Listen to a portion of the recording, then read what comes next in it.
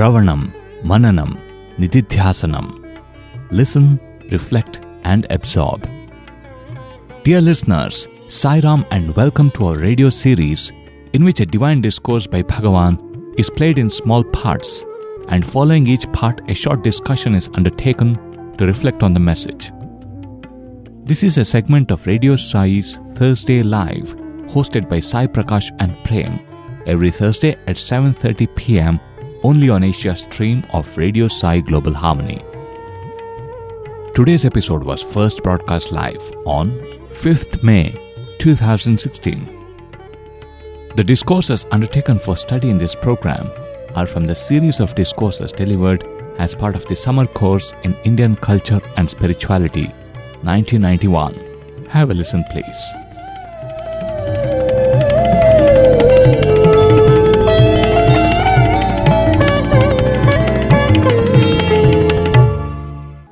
Offering a most loving pranams at Bhagawan's lotus feet.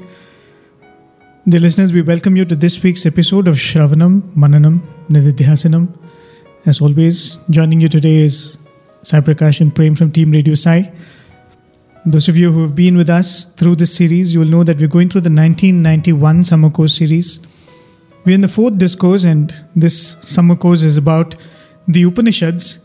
And the fourth discourse is the discourse where Swami starts off with one of the Upanishads, and that's where we are. We're pretty much in the middle of that discourse.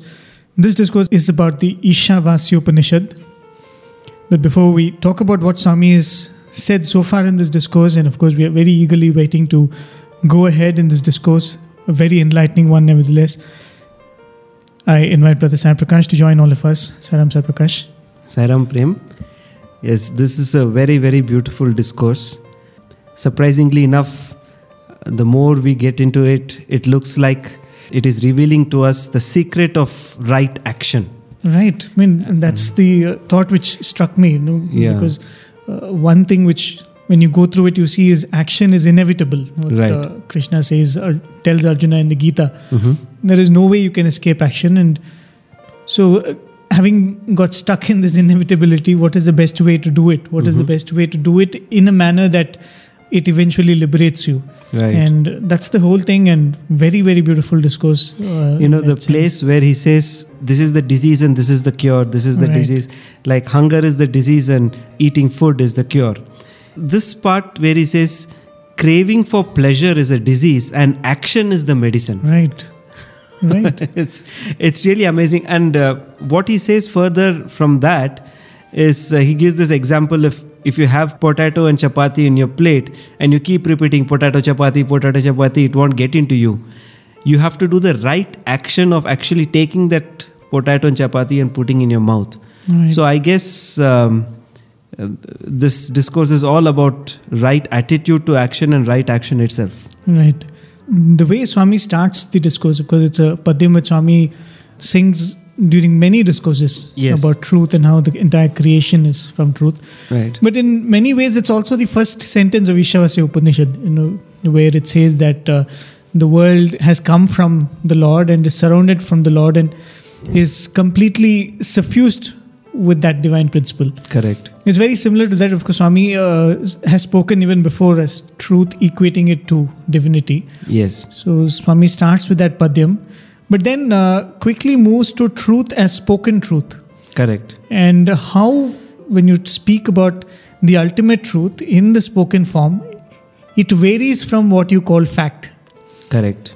And Swami gives those beautiful examples of you don't go to a blind person and accost him saying that, oh, blind man. Right. Or go to a lame one and say, oh, you lame fellow.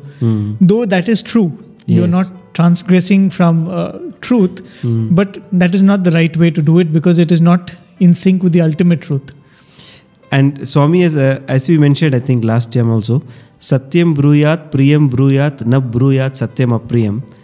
That Satyam bruyat, speak the truth, is Adi Bhautika. Okay. Priyam bruyat is Adi Daivika. And na bruyat, satyam apriyam is Adhyatmika. So Swami has told this in some of his discourses. Yes, very beautiful. Yeah, he says, when you speak with the right intention of not hurting the other person, Yeah, there is a truth. When you see a blind man, yes, he is blind, but you can't call him blind man. So I think that is spirituality. Right. Then from there on, Swami speaks about Upanishads in general. Yes. This, I think Swami had mentioned it even in the previous series when Swami spoke about the Vedas, where the Upanishads come in what is called the Jnana Kanda of the Vedas, where the rest of the things, the Samhitas, the Brahmanas, they come in the Karma Kanda. In this clip which we played a couple of weeks back, Swami says how the entire role of the Upanishad is to bring together this concept of action and the concept of jnana. This is something totally new, actually, even for me. You know, when you read some of the Upanishads and, you just take purely the Upanishadic text and you read it. Yes, it gives you the highest truth. But then you are left with the question, what should I do? Right. And I think this is the answer to that. Exactly. And, when I was going through this part of the discourse, there are some one-liners of Swami which are very catchy and become very popular. Love all, serve all, help ever. Very beautiful statements. But when you go through these discourses, there's so many such statements they abound in these statements, which pounce at you and seek your attention. There's one such statement which Swami makes here is, karma or action flourishes in jnana. Yes. And jnana is strengthened and demonstrated by karma. By action, yeah. What a beautiful statement it is, which, in one statement it says that it cannot be separated and how one expresses itself through the other. Wow. Karma flourishes in jnana and jnana is strengthened and demonstrated by karma. And it's almost like the starting statement which Swami makes in that part of the discourse, where the rest of it he explains how the Ishavasya Upanishad especially stands for this particular teaching of the Vedas. Right. How action and jnana is clubbed together. Then, of course, Swami speaks about the concept of attachment to the fruits of the action. Right. He says a person never gets bound to the action as long as until the attachment to the results of the action comes in. Says the attachment to the fruits of the action is what binds one to the action. And of course, to the specific of this discourse, as the discourse itself is titled as the Ishavasya Upanishad, Renunciation and Pleasure, Swami goes on to say how this particular Upanishad speaks about bringing together of pleasure and renunciation. Yes. And this again, the first verse of the Upanishad itself speaks of that. Tena tyaktena, the munjitaha. Where it means that find your enjoyment in sacrifice. That's the meaning of that statement. Right. In fact, just going through this and then what Swami says after this about action, you come to think that there are two aspects to action.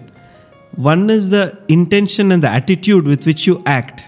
And second is the action itself. It's just a way of simplifying it for conversation and for understanding. And if you do an action which is selfless and with nishkama karma, means you don't expect the fruit of your action, that is tyaga.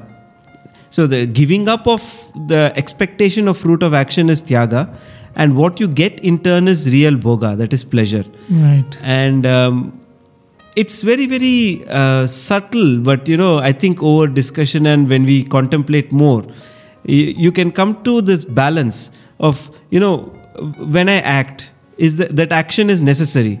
Like for example, I'm going to have food. I am having food. But if I have food with the feeling that, I am going to grow fat, I am going to grow healthy, I am enjoying it, then that's not nishkama karma. You are eating with the expectation of fruit of your action. At the same time, only the truth will enable you to think that, yes, I am feeding this body. It's very subtle. I'm just trying to put a situation. Words, right. The whole idea is to be in that state of understanding and awareness all the time. That's something. In fact, what you're saying about intentions and actions, if we now go back and observe Swami's response to actions, right, we would see that Swami's response to actions was a very wholesome response, in the sense Swami would never respond to the action. Swami would always respond to the action and the intention. Very true. But if you look at us in the worldly sense, we always look at the perfection of the action, the excellence of the action. Right. Because of course, as normal human beings, it is beyond us to look at the intentions all the time. But with Swami, it was always, an action will always be seen with the context, seen with the intention behind it. So that is what even an ordinary action becomes an excellent one from Swami's point of view.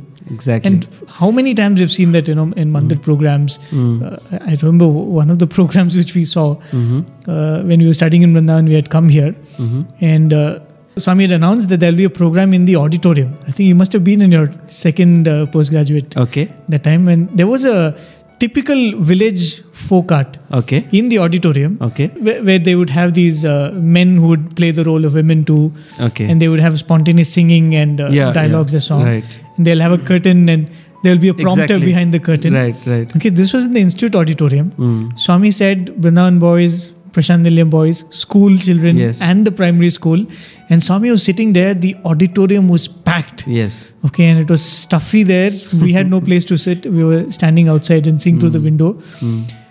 And really speaking, we could not enjoy that program because it was not in our taste, Something like Chinchu Lakshmi. Yeah, Chinchu Lakshmi or something like that was the title. Right. And Swami was really enjoying it. Ecstatic. I know, we were sitting there, and from where we were standing, we could see Swami's face. Swami was enjoying it. We was feeling stuffy. It was so loud for us. We couldn't understand the dialogues. And the next day, Swami called them to the mandir. Swami distributed watches. Swami distributed the clothes to them. If you look at it, we've seen Swami getting the best of the musicians to perform in front of him. And here was Swami sitting and seeing this folk art. I mean, there was something much beyond what met our eyes and ears, that Swami was attracted to in that program. And I think we've seen that in many, many, many times, be it students program or other devotees program. So that ability of Swami to see an action as a combination of action and that intention which drives the action is something we have observed with Swami. Very true, all the time. In fact, a slight deviation, but I had just gone to the bank, the state bank here, and as I was just withdrawing money, I saw some sevadals, from Maharashtra. Okay. And a few ladies had come. They had come as sevadal. Basically, they had come for seva. In the corner of their saris, each of them had something like 20 rupees, 50 rupee notes, and all of them with so much happiness, they were taking and giving it as donation to the trust. At that moment, I was so moved, like with what pure intentions, and they were so happy. I could see they give their money, whatever they want to give to the trust, and the moment they get Swami's photo and that vibhuti, just so ecstatic. Seeing the joy on their face, I felt, my God, how beautiful it is. The intention, I want to be a part of the good activity that Swami is doing, this thing. And that is the kind of money which Swami is running this institution with. Right. So, as we were discussing, it is the small drops that form the, mighty Ganges or the ocean. And it is these intentions and these small actions that come from purity that form this great movement. Very true. The entire mission of Swami would repeat this over and over again. Right. Especially in the early years of the organization. Swami would say that, he wants the organization and its activities to be sustained by people's sacrifice and devotion. Right. Not by money, Yes. Because money is in plenty. If you actually look at it, money is up for grabs for NGOs, especially NGOs which are able to do transparent work like Swami's organization. But Swami said that's not the idea. The idea is not to, siphon money from the rich to the poor, which is a noble deed nevertheless. But this is a completely different experience. Totally. Where you're actually using the sacrifice and devotion of people to serve those who need it. I was just thinking when I saw these people from Maharashtra, I was thinking, they have come on seva. They have spent their own money and they have come for doing seva here. And after coming here, they're so happy to give a part of their money to the trust. I had tears in my eyes. I mean, that was Nishkam Karma, because, what will they get in return? Totally selfless it was. It's so perfect that you're mentioning it there, because that's precisely what Swami says in this discourse. When he was talking about that Bhoga and Tyaga. Right. Swami says, when you look at it very casually, Bhoga and Tyaga are opposites. Swami says that a pleasure seeker will not think about renunciation. Correct. A renunciate will not think about seeking pleasure. Right. Then Swami says that when work is done without ego, and when you experience the world without attachments, no distinction remains between pleasure and renunciation. Oh my God. And that's precisely what Swami is saying, is that when you give, when there is Tyaga, and you seek to derive pleasure from that Tyaga, the Tyaga also becomes perfect, the Bhoga also becomes perfect. Very true. When you speak about these, very, very normal people drawing the joy out of giving. Yes. That's what it is. Right. That pleasure is something completely different. And the sacrifice becomes perfect because the pleasure is not drawn from the result of giving, but the giving itself. The giving itself, that's the point. Right. And then, of course, that point where you said about, Swami speaks about hunger being a disease, food being a medicine, thirst being a disease. This again, in the last series when Swami spoke about the senses, Swami refers to the senses as a measuring instrument. Matraha, Swami says. Right. So, referring from that and speaking of this, Swami says that, when there is hunger, it's an indication from the body that the body requires something. Correct. And your pleasure becomes an indicator for an action. When Swami says, there is a pleasure seeking or the desire for pleasure, that's a disease. And action is the medicine. Right. So it's almost like your body is giving you an indication through a craving or through a desire. And there is a pure action which is used as a medicine to assuage that craving. Very true. Just to expand on this further, it's the attitude with which you do your action. Right. Like, suppose there is this requirement that the body presents in front of you. So, if you do it with ego and attachment for the body, then you are doing action which binds you. But if you are doing it free of ego and attachment, then you're doing action which liberates you. Right. It's something as simple as they say about the consumption of salt, let's say. We all know that when we start sweating, the salt level comes down. Right. And salt is very important for all the many biochemical processes which happen. Most of the things which happen are osmotic, which require the different concentrations and all that. The need for salt in the body is actually represented as the craving for something salty. Okay. So when you eat food, there is a craving for something salty because the body needs salt. Right? But they say what you've done is, you've taken this craving out of context. And you say that salty food is good. So, all that we refer to as junk food is either excess in salt or excess of sugar. Both are needed for the body. It's like a craving the body expresses in the form of pleasure, saying that, I need something salty, I need something sweet. But when it is drawn out of context, when the purpose of the pleasure is separated from the purpose, and you try to indulge in the pleasure, forgetting, what is the need behind that pleasure. And we end up eating French fries. So it's also then balance and limit, everything comes into play. I mean, this is tremendous. There's a lot to work on. Right. So and then this portion, where he says Kala Karma Karana Kartavya, he has mentioned it twice. He says there has to be harmony of these four. Kala Karma Karana Kartavya, that is the time, action, that is karma. Karana is reason, and Kartavya is duty. Swami has often said, Samayaniki Tagu Mataladinu. He says, Tyagaraja sings that of Lord Rama, that at the right time, he always spoke the right thing at the right time. And Swami was also very particular, Sabha Maryada, and at what time, what you should do, how you should behave in front of elders, how you should be. There are so many guidelines which Swami gives for us to harmonize these four. Right. In many, many occasions, especially when we've seen it, during a very official event, let's say an inauguration. I remember, I think the Bangalore Super Hospital when it was inaugurated. Okay. Swami was very particular. Then Prime Minister Atal Bihari Vajpayee was there. He gave a discourse, and Swami insisted that he will go to the same podium and speak. Right. Like he did not want that the mic kept in front of him. Of course, that's how always Swami delivers. But on that occasion, Swami went up to the same podium. And Swami delivered a discourse from there. It's almost many times you would see that Swami will want the same size chairs placed for everybody on the dais on such occasions. Yeah. And as we discussed earlier, Swami has mentioned this to Dr. John Hislop as well in conversations with Sai Baba. And he says, why are events in a dream not considered real? That's because there's no time. One moment you're in India, second moment you're in the US, third moment you're elsewhere. So since time and action are not coherent, are not harmonized, so it's not real. So you have to have a unity of all the four to have something real. I don't know if Swami is speaking further about this, but I think it's a very, very strong concept to understand what is the right thing to do at a right time and with what intention. It is to see this, kala, karma, karana and kartavyam. Is it the right time to do it? Is it the right action to do at that time?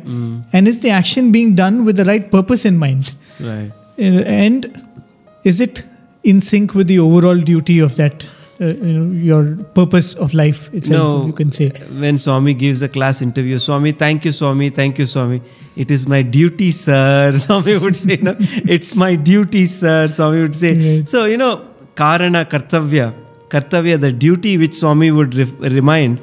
And of course, it's very beautiful when Swami says, love without duty is divine. His actions are so spontaneous that they're full of love. That itself is his duty. Right. So, in fact, that is one thing which we had seen in that last part we played. Swami says there is no escape from action. Right. There cannot be inaction. Action has to be there. So the question is, how do you perform the perfect action? Or how do you perform action in a manner that it becomes perfect? And that is when you do it as it is, without seeking what the action can bring as a result. So easy to say. So easy to say. Right. But I think it's a lifetime of learning. And as we spoke last time, it's such a beautiful concept itself. The entire Bhagavad Gita speaks about that kind of nishkama karma. Right. And I was listening to a talk a couple of days back by the Member of Parliament, Subramaniam Swami. Yes. He's been a professor in the Harvard. Okay. He says in Harvard and the other business schools, they're very keenly looking at this concept of the Bhagavad Gita. Of doing action without, the desire for it. And he was speaking of what are the different kind of problems they have with entrepreneurs from the West and the East. Okay. He says entrepreneurs from the West are too adventurous. Because they don't care about the result of the action. The entrepreneurs of the East are too conservative. They're saying that as long as I am safe, as long as I am able to provide for my family and a little people, few people around it, I'm happy. So they don't step into adventurism. So they have found that drawing this lesson from Bhagavad Gita of nishkama karma, of detaching action from the results of the action, is the best way to perform an action as a responsible manager, as effective as as a CEO, where you take responsibility, but at the same time you don't crave for the results of the action. Beautiful. So I think we'll continue with the clip we heard last week, and let's see what Swami has to say. Students, samasta padarthamulu kodanu kalanugunyanga nasinchunavi. Every matter is bound to disappear according to time. Basing on the time and the responsibility, one has to set the body.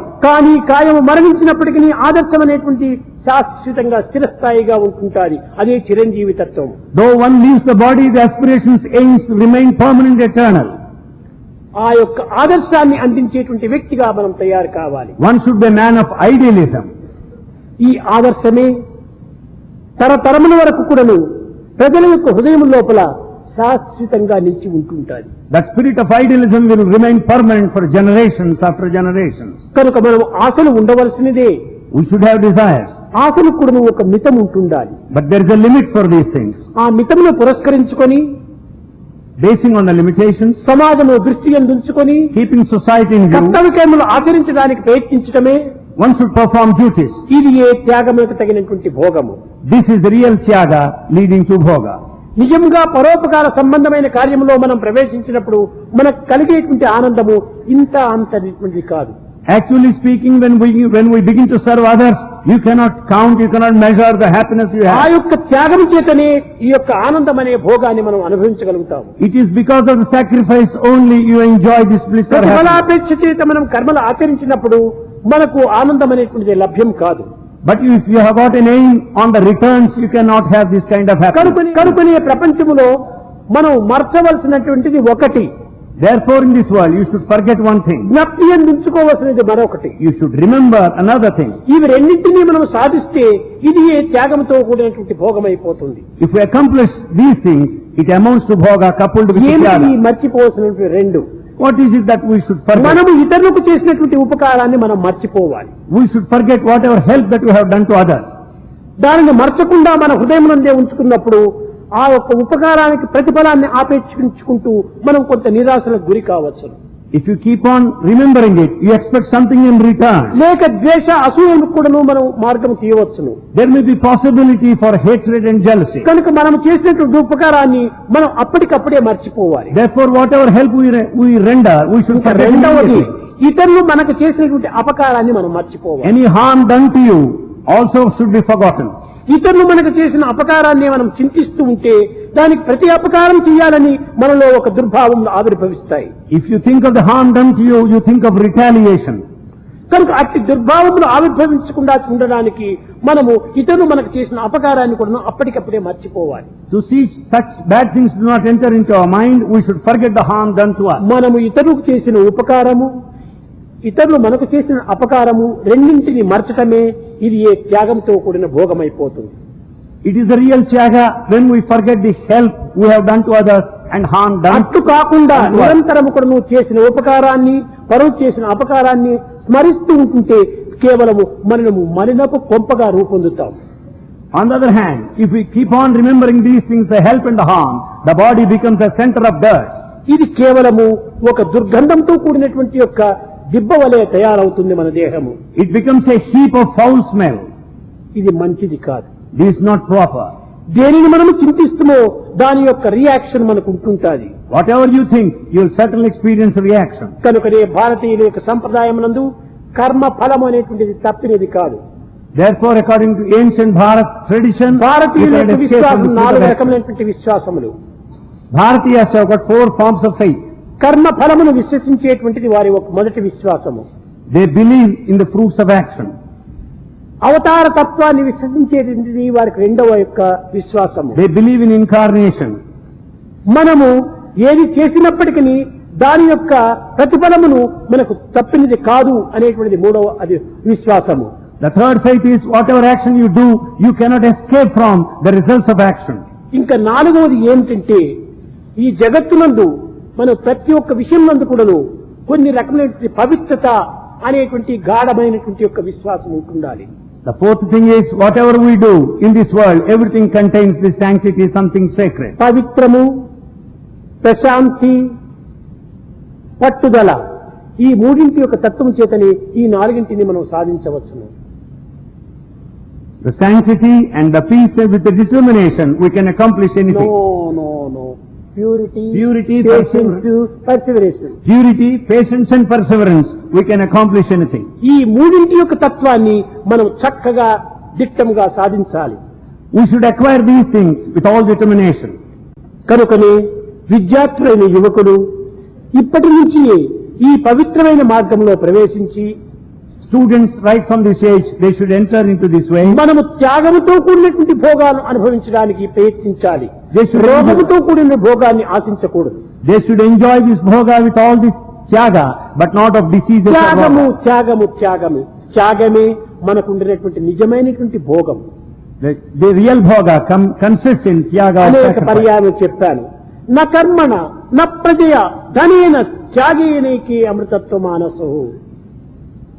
మనము తీసుకున్నటువంటి గాలిని తిరిగి మనం వదలకపోతే మనకు క్షేమం కలుగుతుందా, హాని కలుగుతుందా? The air that you breathe, unless you breathe out, you cannot be happy. Lungs, ఊపిరితిత్తులు దెబ్బతింటాయి. The lungs would be spoiled. తీసుకున్నటువంటి ఆహారమును తిరిగి మనం విసర్జించకుండా పోతే ఇది ఉపకారమా, అపకారమా, త్యాగమా, భోగమా? కాదు, రోగంగా తయారవుతుంది, కడుపు చెడిపోతుంది. If the food partaken, if it is not excreted, you cannot call it a kind of pleasure or sacrifice, or else the abdomen would be spoiled. కనుకనే ఏ విధంగా మనం తీసుకున్నటువంటి దాన్ని విసర్జించవలనో అదే రీతికుండనే సంపాదించినటువంటి ధనమును కూడాను త్యాగం చేస్తూ రావాలి. Just as you take and sacrifice, in a similar way, whatever that you earn, you should be prepared to కనుకనే sacrifice. న కర్మణ న ప్రజయ ధనేన త్యాగేనైకే అమృతత్వ మానసు. మన ధనం ఏమిటి? జ్ఞానధనం, విద్యాధనము, యవ్వనధనము, ఆనందధనము, జ్ఞానధనము, ఇవన్నీ కూడా మనకు ధనంతో కూడినటువంటివి. What do you mean by this wealth? The wealth amounts to the wisdom. The wealth amounts to the ఇవన్నీ education. కూడా విద్యాధనమును మనం ఆర్జించాము. ఆ విద్యాన్ని ఇతరులకు బోధించేటువంటి దాంట్లో మనం త్యాగం చేయాలి. Having earned the wealth of education, you should disseminate knowledge to ఆ others. త్యాగం చేతనే మన విద్య మరింత పోషించుకొని అభివృద్ధిగా ఉంచుకుంటుంది. Out of sacrifice only you can develop your education. ఇది ప్రబోధనే చేయకుండా పోయినప్పుడు మన విద్య అడుగంటిపోతుంది. When you do not propagate, you will certainly lose that education. కనుక ఎంత త్యాగం చేస్తూ ఉంటుంటామో అంత అభివృద్ధి కూడా కాంచుతుంది. The more you sacrifice, the more it develops. కేవలము ఎవరికో మనకు ఉపకారం చేస్తున్నామని భావించరాదు. You should never think that you are helping someone else. మనకు మనమే ఉపకారం చేసుకుంటున్నాం. You are helping your own self. ఈ యొక్క బోధన ఇతరులకు చేయటం చేత ఆ బోధన యొక్క ప్రభావము మనలో దినదినాభివృద్ధిగా ఉంచుతుంది. By teaching repeatedly, you will enjoy, experience the effect of these teachings. విద్యార్థులారా, మన యొక్క జీవితం యొక్క పెరగటం మాత్రమే మనం చూసుకుంటున్నాము. ఈ జీవితంలో తరిగేటువంటి యొక్క తత్వం ఏమిటో మనం విచారించటం లేదు. Students, we think of this growth alone, but we are not thinking the other aspect, the decline. ఆయువుతో పాటే మన యొక్క జీవితము నిండి ఉంటుండాలి. The life is full of longevity.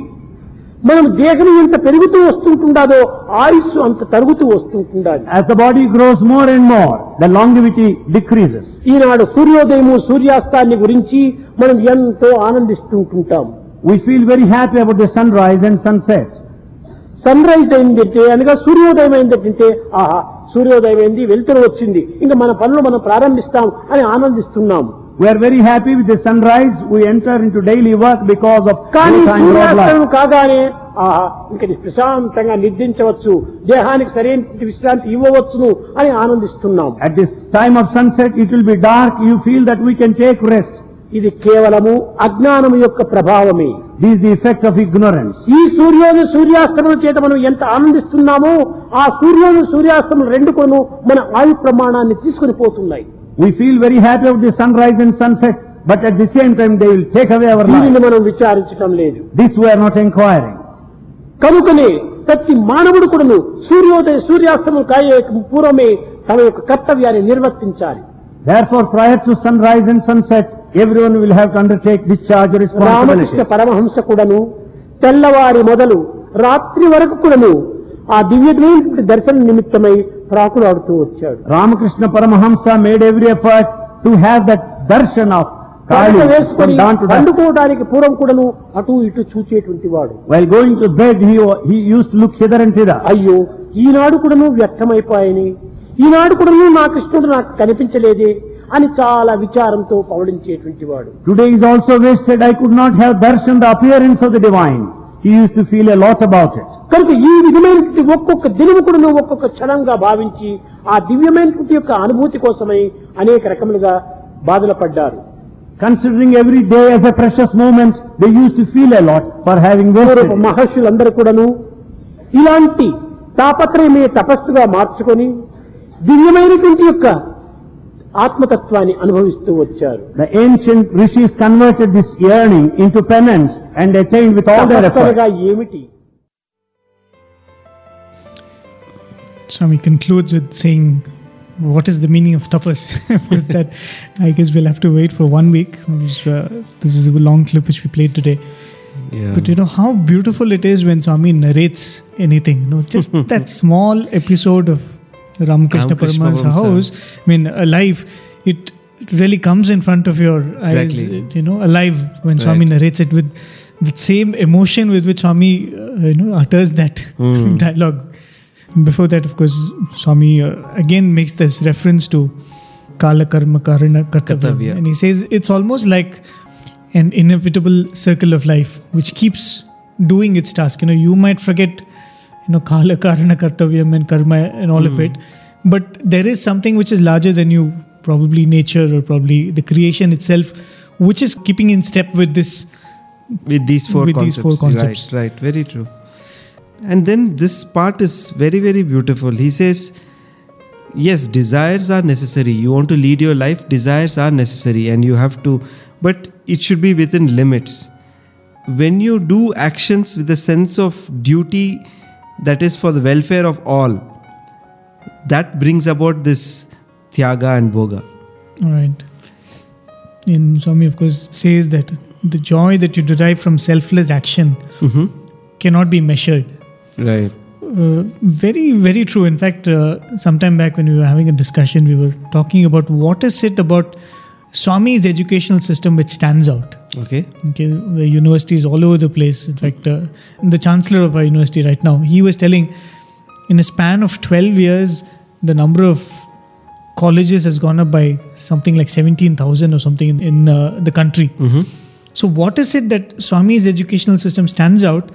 And one of the points which we came up with was, this idea that you can find happiness by giving.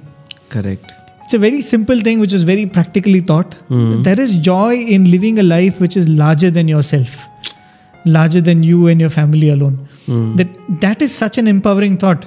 Because all the time you're given an education which is enabling you to, Swami would say, fill your belly. Correct. And you're all the time thinking that what will happen if I don't get a good job? What will happen if I don't?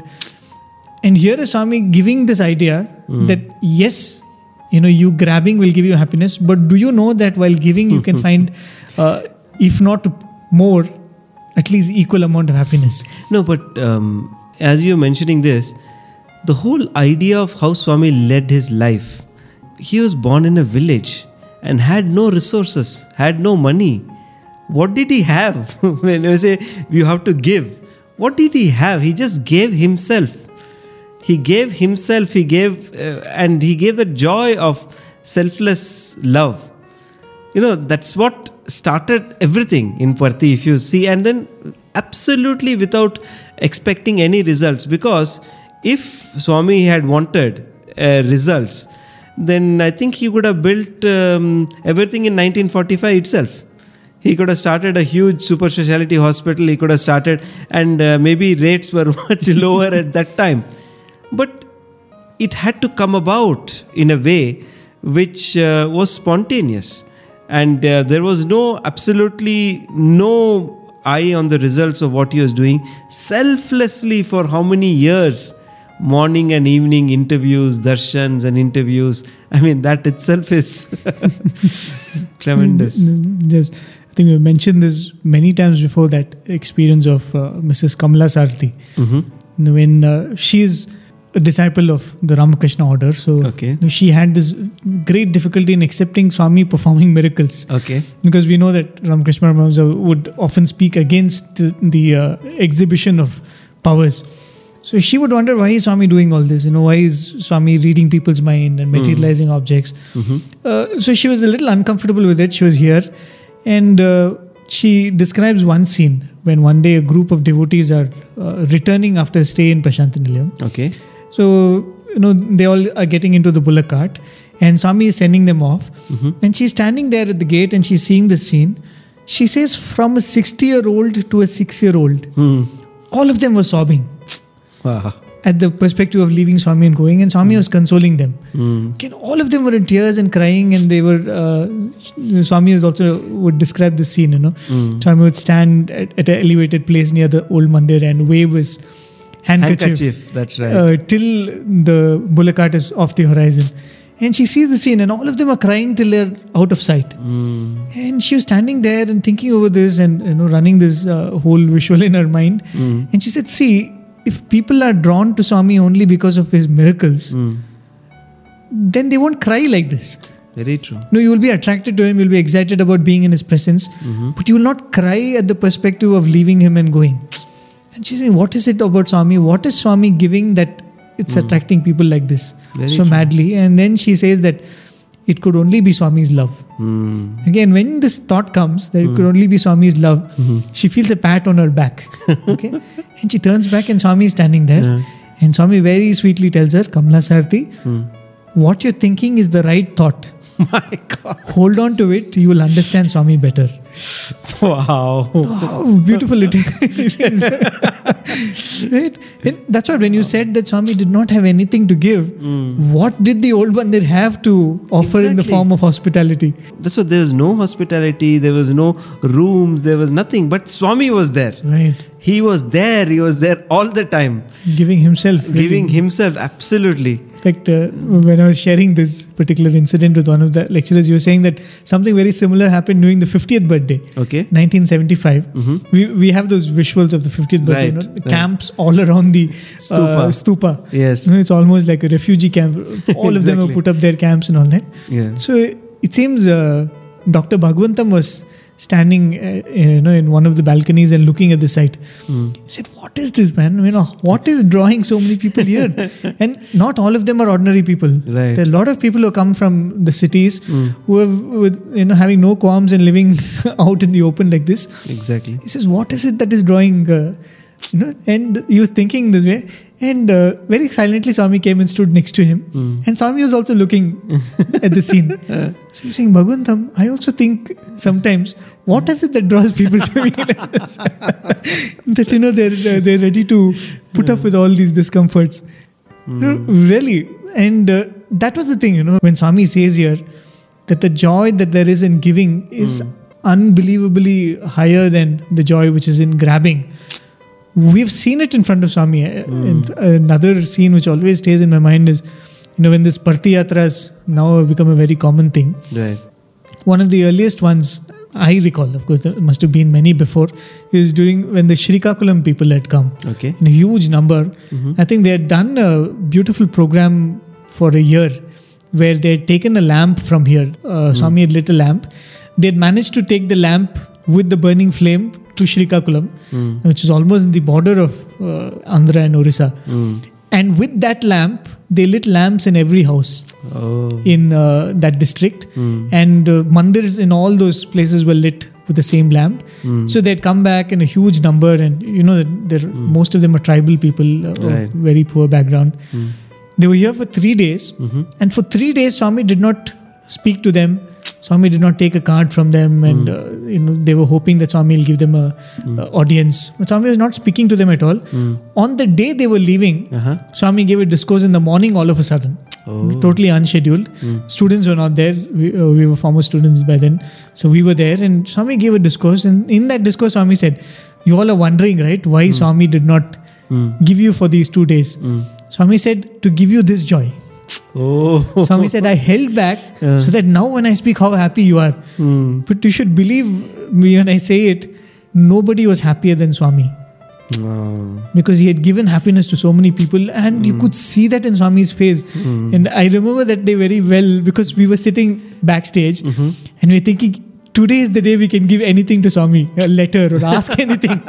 Because Swami is so happy. And that is what Swami stood as an example for us. He stands as an example for us, that when he gives, he's the happiest. In fact, it's a common experience in the sense when he would materialize maybe a ring, a chain or whatever, Right. his eyes light up. Right. He's the one who's giving us, but his eyes light up with so much of happiness. It's just amazing. That one batch of 10th standard students would say in their class interview, Swami materialized the Kohinoor. Yeah, that was in our batch. Your batch. Okay, maybe also in our batch. Many batches. Yeah, that's this time, it seems Swami materialized and showed to all the children there. And immediately after the interview, the first person to come, bursting out of the interview room and saying to all the VIPs that, hey, you know what? I showed the children my coin. That's true. That's true. Really, the happiness which Swami found in giving happiness. And that's the example he set for us. Really. That's the example he set for us. And it is to be constantly in that frame of mind that you should give more than you should take is something very beautiful. Right. And of course, that's what Swami says here. The joy we derive from selfless actions cannot be measured. Yes.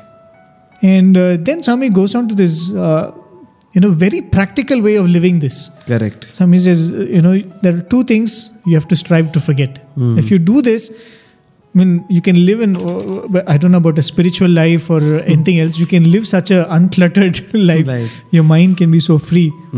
Swami says, forget the good that you've done to others and forget the harm that others have done to you. I mean, this is definitely one strong step in Nishkama Karma.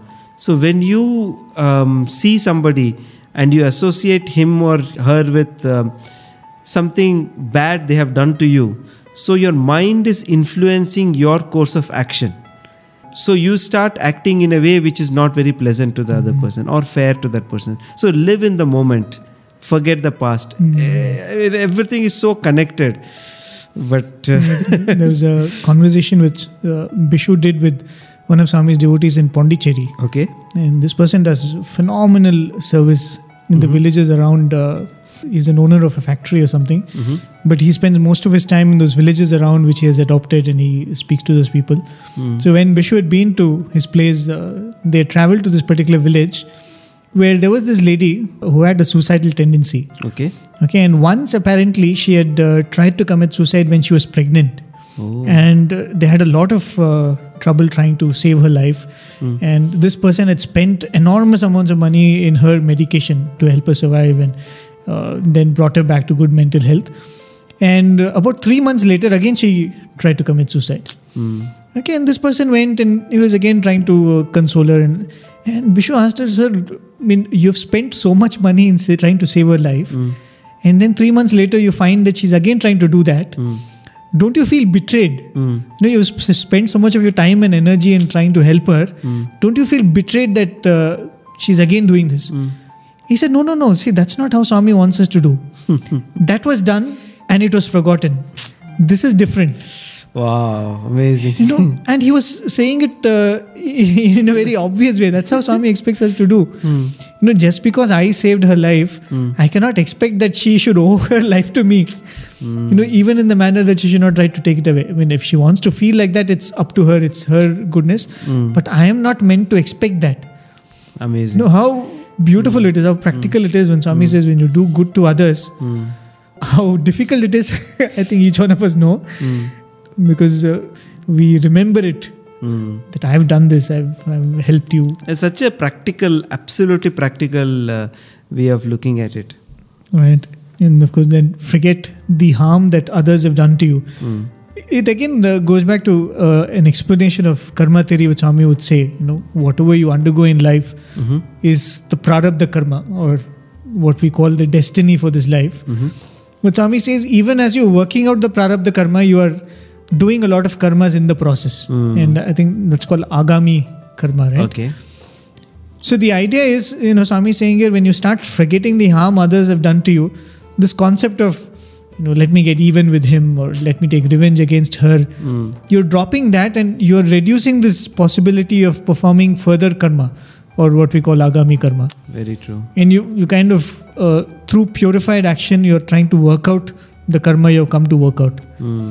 In fact, in that speech by Swami Sarvapriyananda, to the IIT students in Kanpur, very beautifully he explains this whole concept. He says, what drives you to action is your vasanas. Your vasanas drive you. And by the time you think your action is done and you're, there to face the consequences.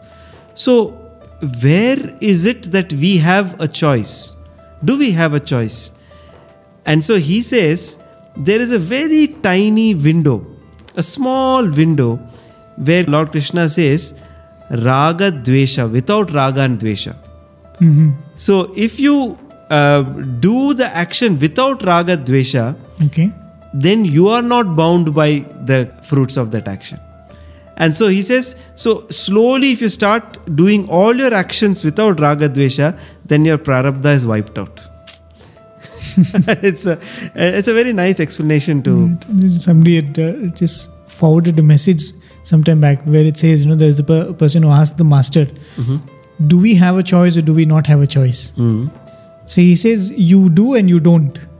He says you have a choice whether to do or not, but you don't have a choice once you have done it. The reaction comes to you. That's true. So I think Swami would also say that the speciality of the human being, the human birth, is the pronounced presence of the buddhi. Correct. Or the discrimination. You always have that ability to stop and do or not do.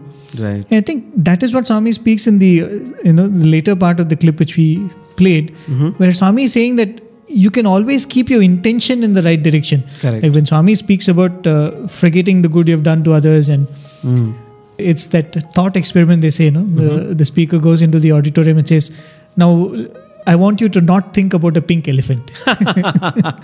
He says, the moment you say that, everybody's thinking about the pink elephant. So when you tell your mind, forget about the good you've done to the others, I think that's what comes in mind, right?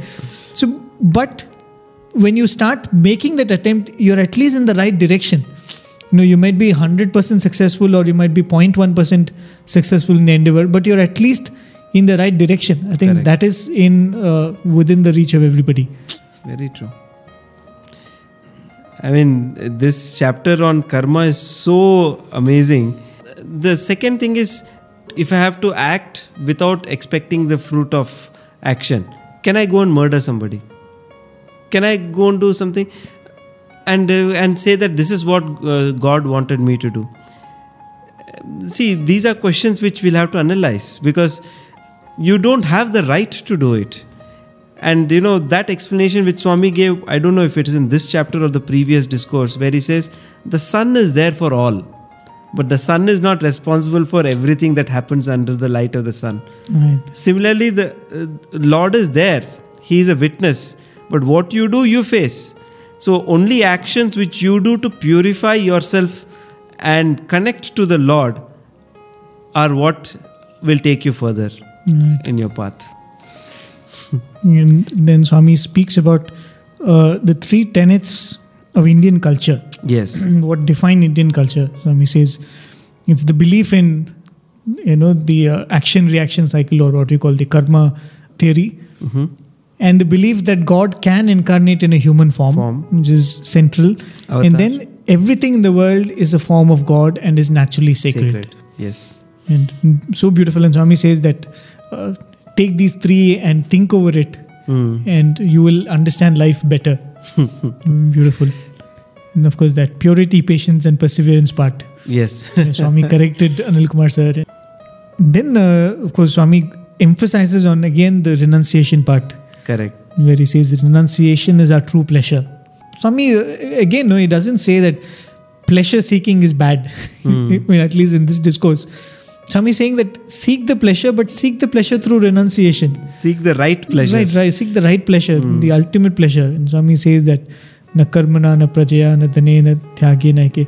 And again, a beautiful interpretation of this verse. Right? Yes. Generally, when we read it, we say that not through action, not through progeny, not through wealth. But Swami is taking this tyaga and putting it in each one of this. Correct. Karma and tyaga together. Your duties and tyaga together, your wealth and tyaga together. And Swami is saying, when you say what are the wealth that you have, education, youth, wisdom, joy, and so on, and using each one of this through sacrifice, correct, will give you the ultimate liberation. Right? Yes. And Swami is almost like challenging the students. Try using whatever you have for the joy of others. Then you'll know the joy for yourself. If you look at it this way, it's not only the money, the wealth that you need to, it's everything, your knowledge, your energy as youth, your joy, your happiness, everything can be shared. Right. And that's the beautiful part. And then this part which is so powerful when Swami speaks about sunrise and sunset. He's saying, so you're chirpy in the morning when you wake up. Correct. Oh, it's another day. And you're happy in the night. You got your much deserved rest.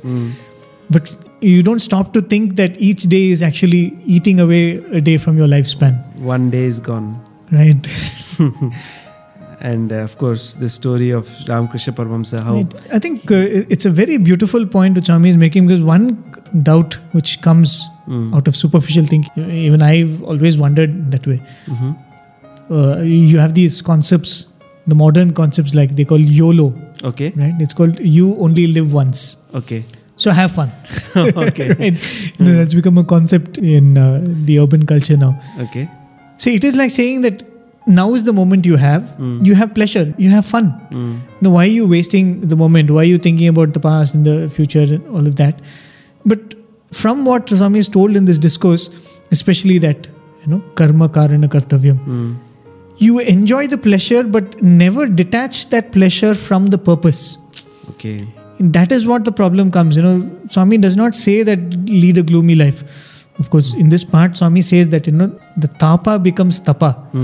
That feeling of agony of, Ramakrishna Paramahamsa saying that, one more day is gone, Right. I have not reached my goal. And that tapa becomes tapa. But we've seen that with devotees. Swami would speak about the devotees who have cried and pined for the Lord. Swami would say they found the joy in that. Correct. See, somebody like Radha who kept crying and crying for Krishna, if she did not find joy, she could have stopped crying. Right. She could have sought something else. It was because there was some joy hidden in that pain that they did not want to give up that pain. Correct. So that's something like Swami saying that, yes, this moment you have to live. This moment you have to enjoy. That bhoga is there, but find that bhoga in tyaga. Very true. It's a lifetime of practice that we have to go through for this. I think we have to do mananam on this. Absolutely. The more we think of it, the more meanings come out. Yes. So dear listeners, this is the time we conclude the episode. But hopefully, as Prakash said, Manana goes on. And we do hope that we will constantly be able to go back to these discourses and go through them, because I'm sure that 1 year from now, if we go through the same discourse, it will throw many more insights for us. And that's the only way we can understand Swami's discourse. The understanding has to come from within. Right. And me speaking about it, Sai Prakash speaking about it, or anybody else giving commentary about it, I think will not give us the understanding. Correct. It only comes with silent contemplation and praying to Swami that he gives us the opportunity to ever do that. We offer this humble effort of ours at Swami's lotus feet. Thank you for being with us. Thank you. Jai Sai Ram.